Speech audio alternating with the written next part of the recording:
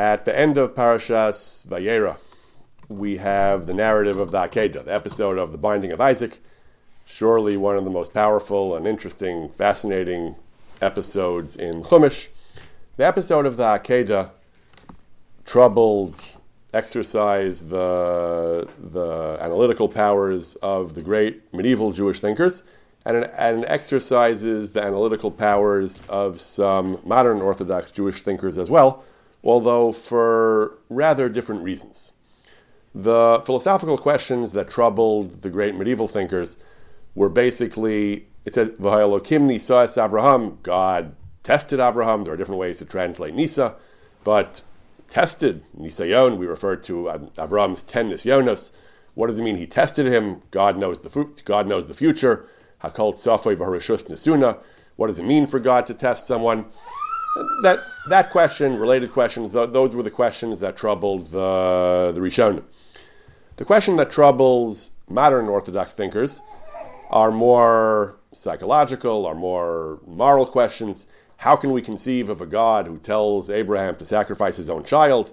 How did Avram reconcile God's command with his conviction of God's humaneness and God's morality and God's opposition to child sacrifice? The great modern Orthodox thinkers deal more with the modern and deal more with moral and psychological questions. These were questions that did not necessarily trouble the Rishonim the way they trouble some of us, because for the Rishonim, God tells you to do something, you do it. How do you feel about it? That's maybe a secondary question, but the anisayon in classical terms was, will I do what God wants, or will I do what I want? It's a question of doing the right thing, of doing of God's will is by definition was right, and these type of moral and psychological questions really rose to the fore in the modern era. I've mentioned a couple of times these questions are of interest to modern Orthodox Jewish thinkers, modern Orthodox Tarte Mashma, modern thinkers who are Orthodox, in particular modern Orthodox thinkers who are aligned with modern Orthodox philosophy and ideology. More Haredi or traditional thinkers, even in the modern era, are not necessarily as concerned by these questions. They tend to look at things the way the Rishonim did. God said you do it, so you do it. What's the question? It's a temptation, obviously. You love your child, and so on. But it's a simple question of right and wrong. God's will is by definition right, and it's obviously right. And it's just a question of, can I muster the moral strength to do the right thing? But more modern thinkers, more westernized thinkers, grapple with this question. Non-Orthodox thinkers certainly grapple with it as well. Although, again, our concern is going to be primarily with the Orthodox, and at least the relatively traditional approaches to this question, rather than what other religions or other philosophers who are not committed to Torah and to some approximation of Orthodox Judaism's understanding of the Torah have to say. We're going to consider various perspectives of Torah thinkers in the contemporary era to these questions about the Akedah. I'll just mention before we get to the modern era, we spoke about the Akedah a number of years ago, from the traditional perspective, and I noted that in my notes I did mention an incredible passage in the Malbim. The Malbim, 19th century, was very much a traditional thinker. Much of his work, much of his over was devoted to battling the Reform and defending traditional conceptions of Judaism. But he was certainly a brilliant and sophisticated religious thinker. And he says something truly fascinating in his discussion of the Akedah. He says the Akedah was fundamentally different from all of Avram's previous nisyonos. The things he was commanded to do were not against seichel. They were moral. They were correct. He could do them in public without any shame, without any hesitation. He could teach everyone, this is what God wants, this is what God teaches, this is what God wants us to do. This mitzvah, he says, this command of the Akedah was fundamentally different. It was a whole new level. It was a whole new degree of temptation, because this very much was against rational thought. Child sacrifice, an innocent child to be, or maybe an adult according to the Midrash, but to offer an innocent person to Hashem, is that what Hashem wants? Avram had spent his career battling the Ovdei Avodah Zarah, and battling those who believed in human sacrifice to their gods. He taught everyone God does not want this. This is the ultimate toeva, the ultimate abomination, to murder somebody and as a religious exercise. Kichol tov as Hashem asher sonei asu leElohehem, higamas b'neihem yisrufu b'eish leElohehem. The utter, the most despicable abomination, the most enormous crime we can think of is to burn their children in fire to their gods. And now Avram had to do this himself. So far, so good. This is an idea that many relatively modern Bali Musar and Jewish thinkers have said, that the Akedah was particularly difficult because Avraham had championed the opposite his whole life. But now the Malbim adds something truly fascinating. He says, because this was so disturbing for Avram, he could not do this. He did not want to do this publicly, even in the presence of his two Na'arim, his two young men, his two servants who had come with him. Chazal say they were Eliezer and Yishmael. He told the Na'arim, Shvu lochem po machamar, you remain here, v'ani v'hanar nelcha ad ko, I and Yitzchak, we will go and perform the service. Why did he tell him to stay behind? So there are midrashim, there are different explanations. The Malbim says, you know why he told him to stay behind? He was embarrassed. He says he was embarrassed to do in front of them such a thing that until then he considered a toeva. He had an unimaginable degree of cognitive dissonance. I've been championing my whole life the doctrine that this is an abomination and God is great and God is true and God does not want such things. Now I'm going to do it. So first he just says he didn't want them to learn. He didn't want them to make, this is God's will, I don't understand it, but he didn't want them to learn that this is the way to serve God. That's why he did it not in their presence. But again, but he goes even further. Later in his discussion he says, he uses the language of bosh. He was embarrassed to do this in front of them, in the presence of his Na'arim. Kasher yevosh adam lasos matzah toeva b'makom roam. As someone is embarrassed to do something despicable, to do an abomination in the presence of observers. Nevertheless, he says, his belief in Hashem, his emunah, and his love of Hashem, and his fear of Hashem, it overcame that, and he did it anyway. But it's an incredible thing. He didn't just say, okay, this is God's will, it must be right, I'm proud to do this. He had enough of an ingrained moral sensitivity that he was literally embarrassed to do this in front of other people. It must have been an incredible state of mind to be in. He loved God and he feared God and he knew that God wanted this and he had to do it. And at the same time, he was embarrassed to do it in front of people. He said, I'm doing this, but I have mixed feelings about it. I'm ambivalent. I know it's the right thing to do on some level. I have intellectual knowledge, more than knowledge. He had Avas Hashem and Yiras Hashem. He felt deeply this is the right thing to do, but at the same time, he recognized that this is a problem. This is something I'm embarrassed to do. I have trouble doing this in front of people. So this is already an incredible, very modern conception of Akedah. Avram was torn. Avram did the right thing. Avram did what he had to do, but it wasn't wholehearted. It was very much, on some level, he was simply embarrassed to do this in front of people. He felt it was against Seichel, it was against Yosher, it was the Cherpa, it was something that was... It was something shameful, and he could not do this in front of people. Nevertheless, he did it, and that was the right thing to do. So this is already walking down the path of the modern approaches to the Akedah, that it wasn't a simple black and white question. It wasn't something where Avram could just say, this is right, what's the question? Of course I'll do this. I'm proud to do this. I'm proud to be written up in the newspapers. This is the right thing to do. I have nothing to be ashamed of. He literally did have something to be ashamed of. He literally was ashamed, and he was ashamed to do this in front of his Na'ar. The modern approaches to the Akedah vary. On the extreme, on one extreme, the most modern extreme idea is that Avram simply failed the Akedah. Avram should have challenged God, as he did earlier in the parasha in the context of Sodom. When Hashem said, I'm going to destroy Sodom, Avram said, how can you do that? Hashofet kalaretz liyasa mishpat. Can the judge of the whole land not do mishpat over here? Will you not do mishpat here? He argued with God. He remonstrated.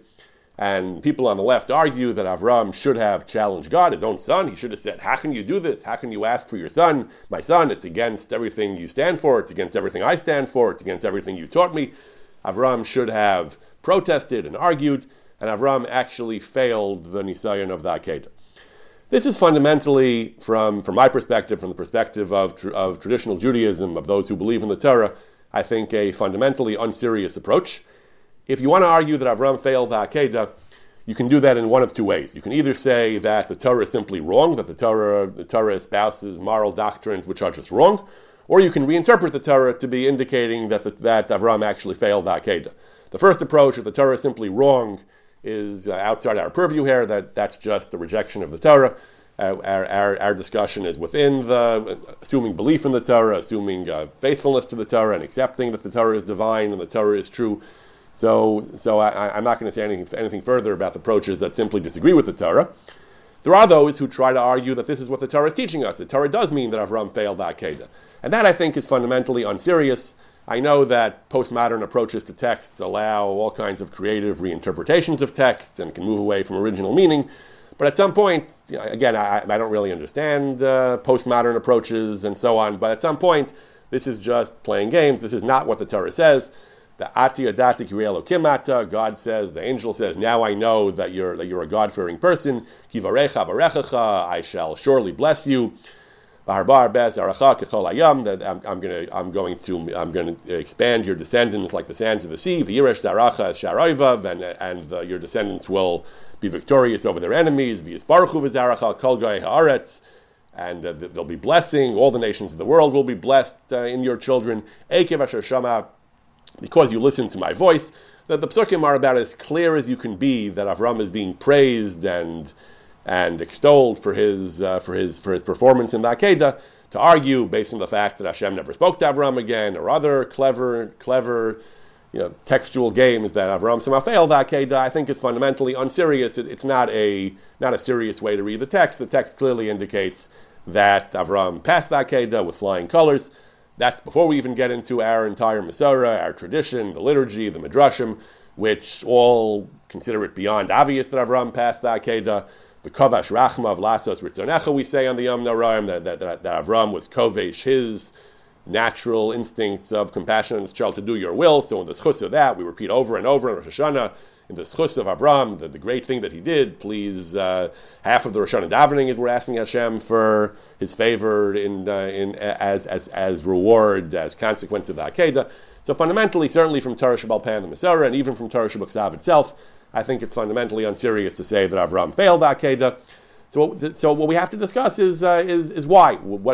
How was Avram supposed to reconcile his theological, his moral conviction with what Hashem told him to do? What was Avram thinking? We already mentioned the Malbim's comments on the topic.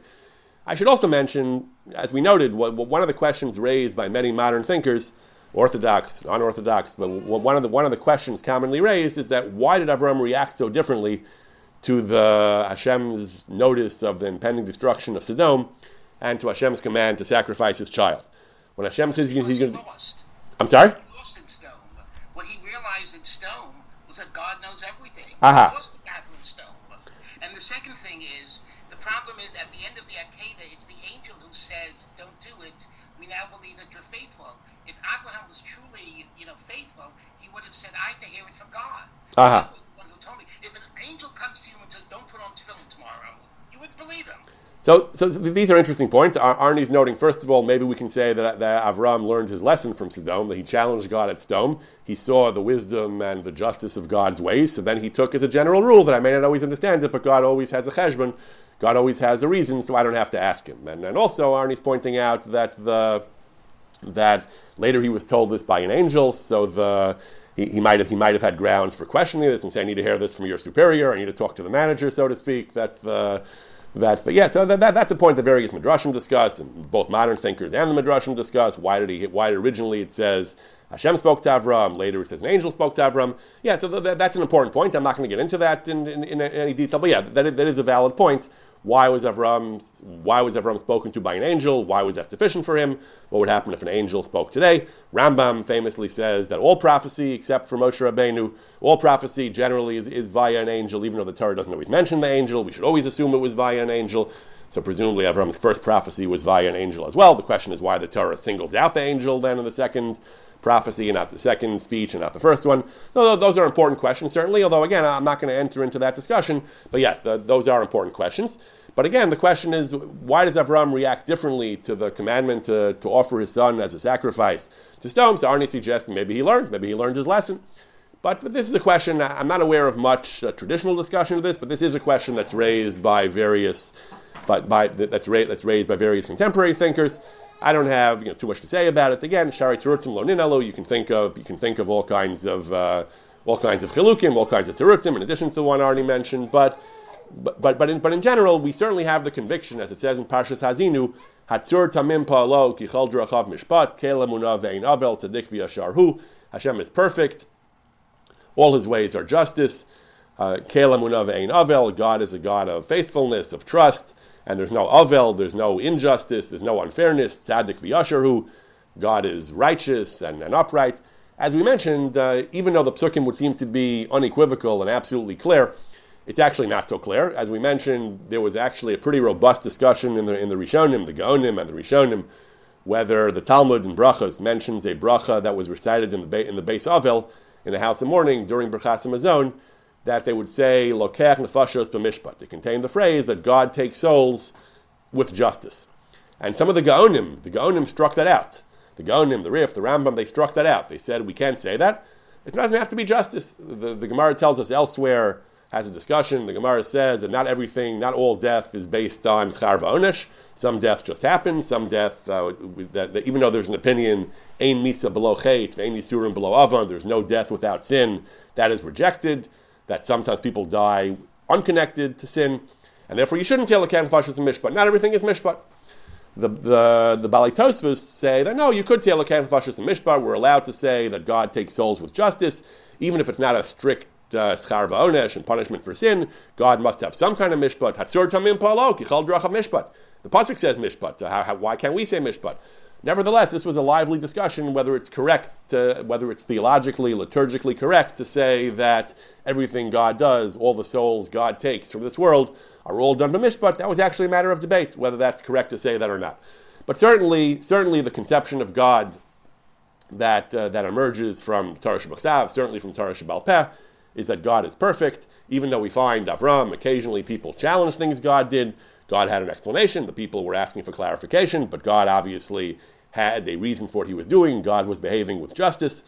There are attempts to argue that there are midrashic views that God develops morally, that people correct God, and God agrees. I've mentioned this several times. There's a fellow named Dov Weiss, a YU guy who then went on to study religion in Chicago, published an entire book called Pious Irreverence, where he argues at length, based on later midrashim, that there's a whole genre of midrash where the Chachmei HaMidrash, the Amoraim, put into the mouths of biblical characters challenges to God, and God sometimes accepts them and agrees that he should do things differently. So he tries to argue that the Maimonidean conception of God as perfect and unchanging is a distortion of traditional rabbinic views.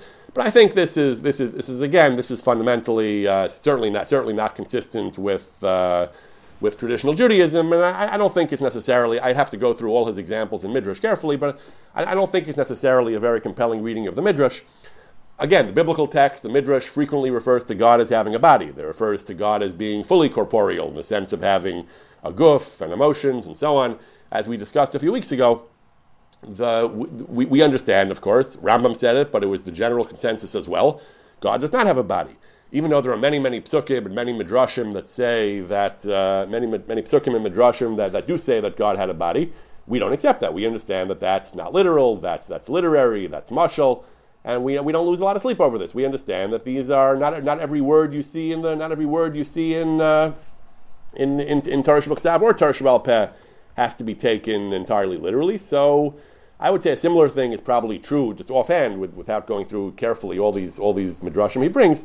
A similar thing is probably true with regard to the midrashim, that yes, they make it sound like God has moral development, but that's a literary mode of speech that the midrash used, and it can be interpreted the same way we interpret all the references to God having a body. He kind of gives it away. He gives this point away. His advisor was a scholar named Michael Fishbane. He says about his mentor Fishbane sought to break Maimonides' philosophical hold on rabbinic theology. He says, reading Talmudic and Midrashic text without the guiding hand of Maimonides, he has shown that many rabbis of old conceived of God as a changing, mythical, corporeal deity, etc., and he's affected by people like the mythic gods of antiquity. I don't think that is the traditional view of Midrash. The Rambam certainly would have laughed at you if you would have told him that's what the Midrash says. He would have said, you don't know how to read a Midrash. You're being a hopelessly simplistic literalist. That's not what the Midrash means. And certainly when it comes to the corporeal aspect, we all, I think, take for granted that the various parts of Torah Shebachsav and Torah Shebal Peh that use grossly corporeal language with regard to God are not to be taken literally, and I think the same thing is true for these things that Weiss makes a big deal out of, these midrashim that imply that God admits to moral fallibility and imperfection and strives toward improvement. I think it's obvious that we would say that these are mashal, these carry deeper meanings and should not simply be taken at face value to that God is imperfect. Certainly, Hatzur Tamim Palo Kichal Drachav Mishpat is certainly the overwhelming consensus of traditional Judaism that God is morally perfect and does not. And so when Avraham said Lo Yasa Mishpat, he was asking for clarification. He was praying, whatever he was doing, but he wasn't actually accusing God of being unfair. The question remains why he didn't react the same way to the Akedah, why he didn't ask God the same question. How am I supposed to understand this? How can this be consistent with everything I know, with everything you've taught until now, with everything I understand of you until now? So that still remains a valid question, but certainly the idea that God is not necessarily moral is something that we need not take seriously, working within the perspective of traditional and Orthodox Judaism. So the question is, how do we understand the Akedah? What was Avram's thought process, given that he had a conviction that Avram was perfect, that Hashem was perfect, and yet Hashem was doing something, was telling him to do something which sounds monstrous, which sounds unthinkable. So what was Avram supposed to think? What was he thinking? What was he doing? So that's the question we turn to now. One of the most important and most interesting modern writers on the Akedah, certainly modern traditional writers on the Akedah, was Rav Soloveitchik, the Rav. The Rav was quite interested in the Akedah. He discussed it many times in his writings. I am no expert in the thought and writings of the Rav, but this is something that everyone quotes in the name of the Rav. He discussed the Akedah in a number of different speeches and essays and so on. Two of them in particular are widely quoted. Perhaps the most famous one is a speech he gave to the RIETS alumni in 1975. He focused on the notion of surrender. He says, Torah is Kabbalah Shel Malchus Shamayim, accepting the yoke of heaven. He uses the word repeatedly, surrender. Torah requires humility. A person has to surrender to God. What do we surrender, he asks? We surrender two things. We surrender the everyday logic, what I call the mercantile logic, the logic of the businessman, the logic of the utilitarian person. We embrace another logic, Misinai. We have to accept that our logic, the logic that we're familiar with, that we work with on a daily basis, Kilo machshavosai machshavosechem, we accept that there's a whole different logic, a logic of Sinai, and it's not our logic. We've previously mentioned Rav Soloveitchik's comments that just like Chukim, we understand are not accessible to logic. Even Mishpatim, even the laws that sound logical, are not as logical as they sound. He says, thou shalt not kill.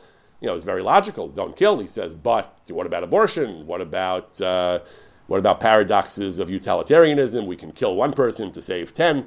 He says you can founder very quickly on logic. Logic will only get you so far, and we have to accept the conclusions of the Torah, which are Misinai. We have been mefakfek in this in the past. We've noted that even human logic goes both ways, that the logic of Sinai is not alien from the logic of ethics. It often takes one side in an ethical dilemma. But the logic of Sinai is typically not something that would be unrecognizable to ethical discourse on these topics. But Rav Soloveitchik says we have to give up the everyday logic, the mercantile logic. Only Rav Soloveitchik would refer to this as the mercantile logic. He says we give up the mercantile logic, the logic of everyday, the utilitarian logic, and we embrace the logic of Sinai. Secondly, he says, again, surrender, that word surrender, he says, we surrender the everyday will, which is very utilitarian, very superficial. We embrace another will, the will of Sinai, he says. He goes on about this, about the idea of Kabbalah Shel Malchus Shamayim. He says that we have to recognize that it's the yoke of Sinai, it's a heavy yoke, it's sacrificial action. He doesn't mention the Akedah here, but the idea is very, very much the idea of the Akedah.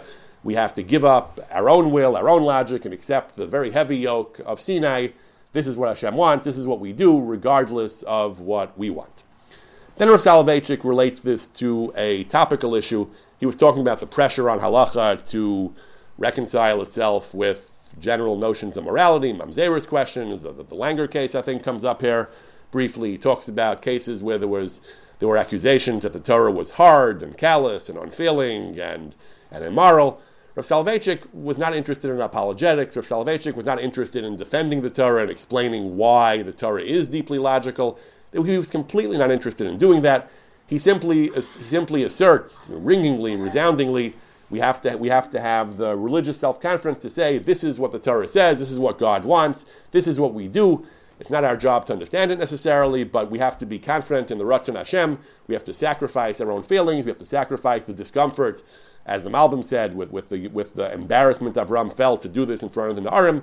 That's the sacrifice. We have to give this up. We have to do what Hashem wants, even if it's not what we might make us feel comfortable in society. Rav Soloveitchik goes even further. We shouldn't even feel this busha. He writes, we must not feel inferior. We must not develop or experience an inferiority complex.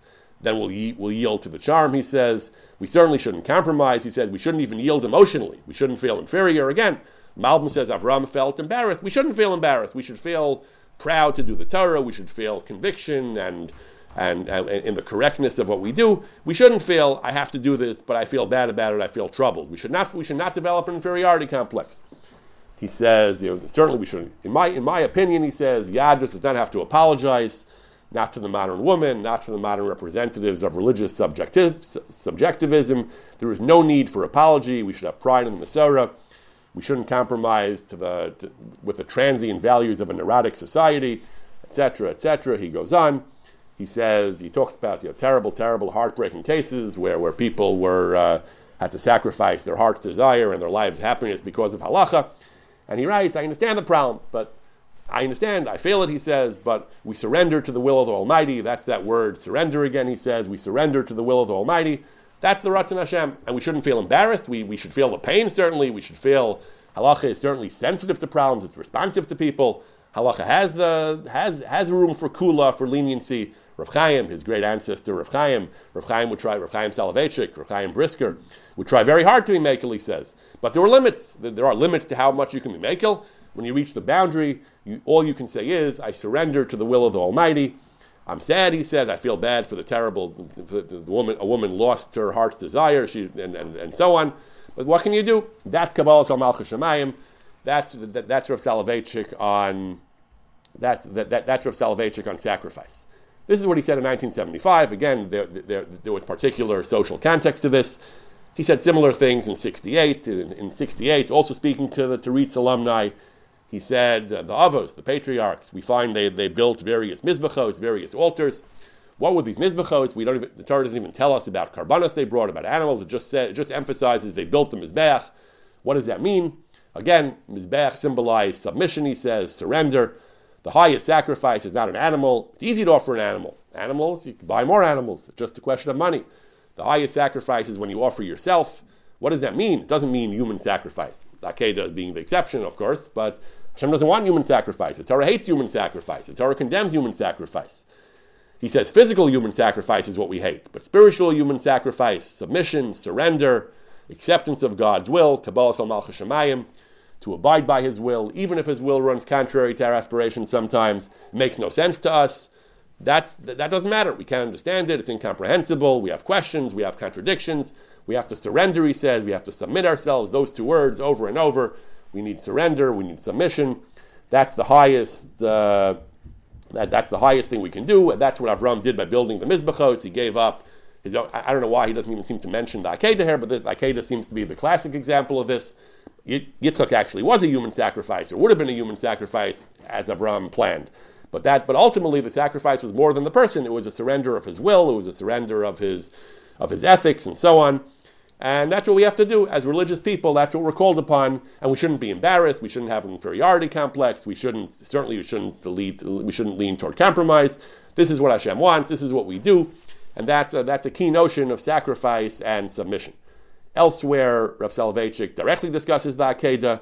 He says that Hashem called Avram. The attribute of judgment calls. It requires fulfillment without hesitation. You have to do it. You have to accept it. What the Rav writes in Al HaTshuva, that there's no arguments, there's no symposiums, there are no evasive maneuvers. This is what Hashem demands. This is what you do. That's the core of what it means to be a mammon, to be an adherent of the tradition. Hashem wants it, and you have to do it. Now, there is an interesting question in general as to how much value there is to our intrinsic ethical instincts. Obviously, the Torah teaches us a great deal about right and wrong. As we mentioned earlier, Rav Soloveitchik has said that even something as fundamentally moral and logical as Losirtzach, our moral intuition only takes us too far.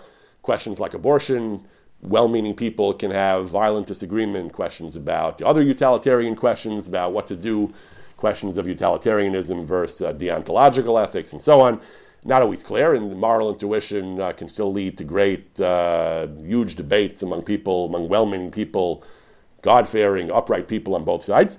But the question is, in general, how much room is there for moral intuition? How much value is there to moral intuition? Should we just say that we should simply try to discern God's will and leave it at that? Or do we accept that God, by making us human beings in His image, God left us with a valuable moral faculty which should be paid attention to, which should be carefully regarded?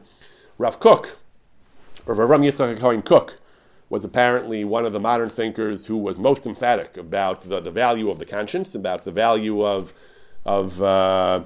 letting your conscience be your guide, as I think Pinocchio was told. Rav Kook writes in various contexts, in various ways, that the natural morality of a person's instinctive, intrinsic morality, his sense of right and wrong, is not something that should generally be ignored. Rav Kook writes, it is prohibited for a person's Yirah Shamayim, for his religious piety, to shove aside, to squelch, to suppress his Musar HaTivi, his natural moral instincts. Such a Yirah Shamayim, he says, is not pure Yirah Shamayim. He says, what is pure Yirah Shamayim? He says, pure Yirah Shamayim is one that enhances and develops the natural moral instinct. He says, God placed this moral instinct in Netua B'Teva Hayashar Shel Ha'adam. It was placed in the Teva Hayashar, the natural, upright, moral sensibilities of people. And if the Yirah Shamayim develops it, he says, the Yirah Shamayim develops it into higher levels and expands it and enhances it, that's great. That's the ideal Yirah Shamayim. That's the correct Yirah Shamayim. But if it could be conceived, he says, Im Tetzuyar, if you found a Yirah Shamayim that people would actually be doing things in a better way, that they would act in a way that was morally more wholesome and better, things that would be beneficial for the individual and for society, and because of this Yirah Shamayim that's stunted and deformed into unpleasant consequences, such Yirah Shamayim, he says, is Yirah Psula. It is problematic Yirah Shamayim. What exactly Rav Kook means, I don't know. It's what exactly Rav Kook had in mind. The question is, it's a little bit circular. What is the metric by which you mention bad consequences and good consequences? As Rav Soloveitchik says, sometimes Yirah Shamayim demands tragedy. It demands people have to give up their life's happiness. That's what halacha requires sometimes. That's what Yirah Shamayim requires. Surely Rav Kook does not mean to say that a halacha which sometimes results in tremendous human misery is by definition incorrect halacha. Again, like much of what Rav Kook wrote, I am no expert in Rav Kook, certainly even less than Rav Soloveitchik. What Rav Kook meant, beyond the poetry and the rich and philosophical language, I do not know. But clearly Rav Kook thought that a person's natural moral sensibilities, intrinsic moral conscience were valuable. Any Yirah Shamayim which just rides roughshod, which steamrolls over a person's moral sensibility, is at the very least suspect, if not outright illegitimate. Hashem made a person with a good and correct and valuable moral conscience, and just to set it aside and to ignore it and to say, this is what God wants, this is what Yirah Shamayim tells me, what I want is irrelevant, that is not healthy, that is not morally healthy. Rav Kook says that is not correct. Elsewhere, Rav Kook says, perhaps even a more eyebrow-raising thing, he says, simple people who are not overly learned, the simple, ordinary, the Hamonam, the Amcha, these people, he says, in Harbei Dvarim, in many respects, he says, have an advantage over the scholars. He says, because these people are born, they preserve their natural moral instincts, Haseichel HaTivi, the Hamusar HaAtzmi, they preserved their natural intelligence and their natural morality, and it hasn't gotten corrupted by some of the sophistry of complex intellectual analysis. He says that by the Ol Halimudi that can crush and deform somehow the natural moral sensibility. Lamaisi, he says, they do need guidance and details from the scholars. The scholars do have to guide them as to details, like Rav Soloveitchik says. Lo Sirtzach is great, but what about abortion? What about utilitarian ethics? So certainly you're going to need guidance halacha about what to do, he says. But nevertheless, he says it's actually a symbiotic relationship, he says, because the scholars, the ones who Rav Kook refers to as the melumadim, those who are learned, they also need the uncorrupted, wholesome, natural moral sensibilities of the Hamonam, he says, because they need that as well, because they're, with all their thinking and analysis, they've lost, to a certain extent, something of the simple moral sensibility, which is so healthy and wholesome and morally salubrious, he says. And so they each need each other. In a healthy relationship, the Hamonam will get the detailed, rigorous Torah and halachic guidance from the Chachamim, the Melumadim, but the Melumadim will get will be strengthened by the pure and simple and uncorrupted and untouched moral sensibility of the unlearned who have preserved that moral sensibility without all the complications of study, he says. This applies even to tzaddikim and rishayim, he says, in a certain sense. There are some rishayim that they still have some good, and they have something valuable that tzaddikim can learn from them, he says, and then the tzaddikim can get even more, he says. It's certainly a provocative idea that the Chachamim have lost something. Certainly, I don't think it's a very traditional idea that in all the Torah the Chachamim learn, there's actually a downside to learning too much Torah. They can actually somehow lose and give up and somehow lose something valuable that a person naturally has by studying too much Torah. They've lost some valuable simplicity, but that's what Rav Kook seems to be saying here. Mark Shapiro has pointed out these are fairly these are rather mind-blowing statements by Rav Kook. But so this is a pretty extreme example of the idea that a person's natural morality is not something to simply be ignored and squashed and say it's worthless. A person, even Rav Soloveitchik, I don't know that he would say that a person's natural moral instincts are worthless. In a case where the halacha is clear, where the Torah is clear and says this is what God wants, we have no choice. We have to say this is what the Torah wills us. We have to surrender. We have to sacrifice our moral instincts. But that doesn't mean that moral instincts are not a thing. That doesn't mean that a person's moral instincts are completely worthless. A person has to recognize that the Elokim Asa Adam Yasher, that HaKadosh Baruch Hu made us with moral instincts, and they're valuable, and they provide illumination and guidance for us in the world.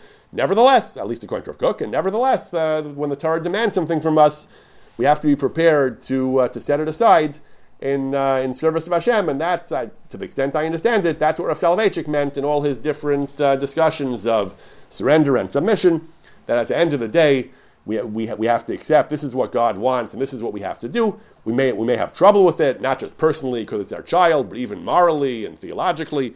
We may have trouble grasping, how can this be what God wants? How can I reconcile this?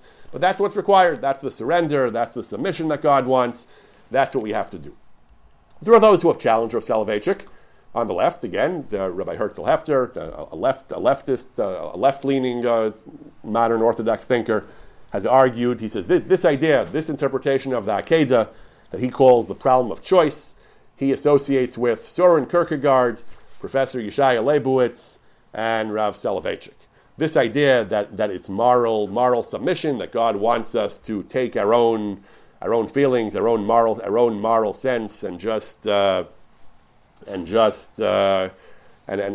it all up and say this is what God wants, this is what I do. He quotes Rav Soloveitchik from 1975, from his speech to Rietz in 1975, the Rietz alumni, that humility, Kabbalah Sal Malchus Shemayim, surrender to the Almighty, and so on and so on.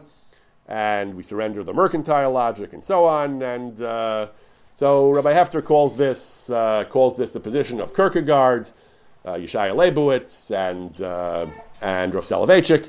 And he says he has trouble with this. He has a number of problems with this. He says that again it'll lead to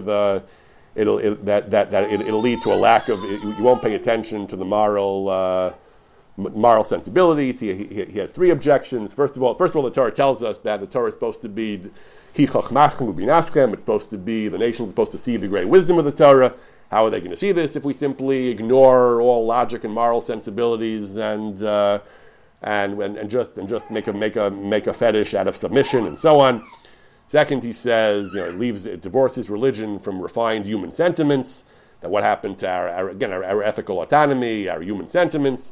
Finally, he says people have gotten carried away. People have this type of attitude of submission. Certainly, in other religions and other moral systems, it leads to intolerance and self-righteousness and arrogance. and people can lose their humanity and their ethical systems.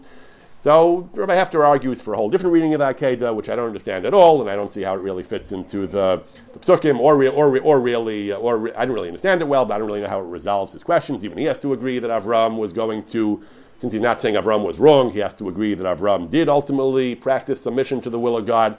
And others have pushed back against this. Others, Dr. Rabbi Tzvi Sinensky has written a lengthy critique of Rabbi Hefter, arguing that this whole idea that this Pshat in the Akedah somehow is a product of these brilliant but not wholly traditional thinkers, Rav Soloveitchik and Kierkegaard and Yeshaya Leibowitz, is a distortion of the whole thing. He says this is the traditional understanding of Akedah. This is Pshuta Mikra. The Pshuta Mikra was Hashem told Avram, "Give me your child," and Avram says, "Okay, you're God, and that's what I'm going to do." The entire liturgy, or the entire rabbinic Judaism, whether you emphasize the surrender or not, but clearly that was, again, in the time of the Rishonim, this was probably taken for granted. In the time of the Rishonim, it was understood that, of course, that's what Hashem has said, that's what he wanted. This wasn't even seen as being a particularly interesting or profound insight to that Akedah. Of course, that's what Hashem wants. Hashem wants you to give up what you want, whether it's your child or perhaps your moral conception, and do what Hashem wants. That's the whole point of that Akedah, so to submit to God, to accept that because of love of God or fear of God or intellectual recognition that God is perfect, whatever it is, because of all these religious values we're supposed to have, Avas Hashem, Yiras Hashem, we're supposed to recognize that we're going to and accept that we do what God wants, even if it's not what we want. That's what Sinensky points out. This is hardly some kind of idiosyncratic or interesting and novel approach to the Akedah by these relatively recent thinkers. This is the traditional approach to the Akedah, that a person has to do what Hashem wants, even if we don't understand it. Again, that doesn't mean that we have to completely deny that there's such a thing as moral intuition, as the Malbim says, that there is such a thing as a person having moral sensibilities. And sometimes having a crisis, again, the Malbim seems to think that it's legitimate to have some level of cognitive dissonance and shame. The Rav Soloveitchik says we shouldn't feel an inferiority complex about it. So we can discuss, we can debate as to how far one should go in completely setting aside one's moral sensibilities when commanded to do so by Hashem. We discussed slavery. Again, we don't practice slavery today, so we just study slavery, so it's not as much of a practical question. But if we're called upon to annihilate Amalek, as the Jews were in the time of Shaul, what would happen if God would command us to do that today, to annihilate Amalek?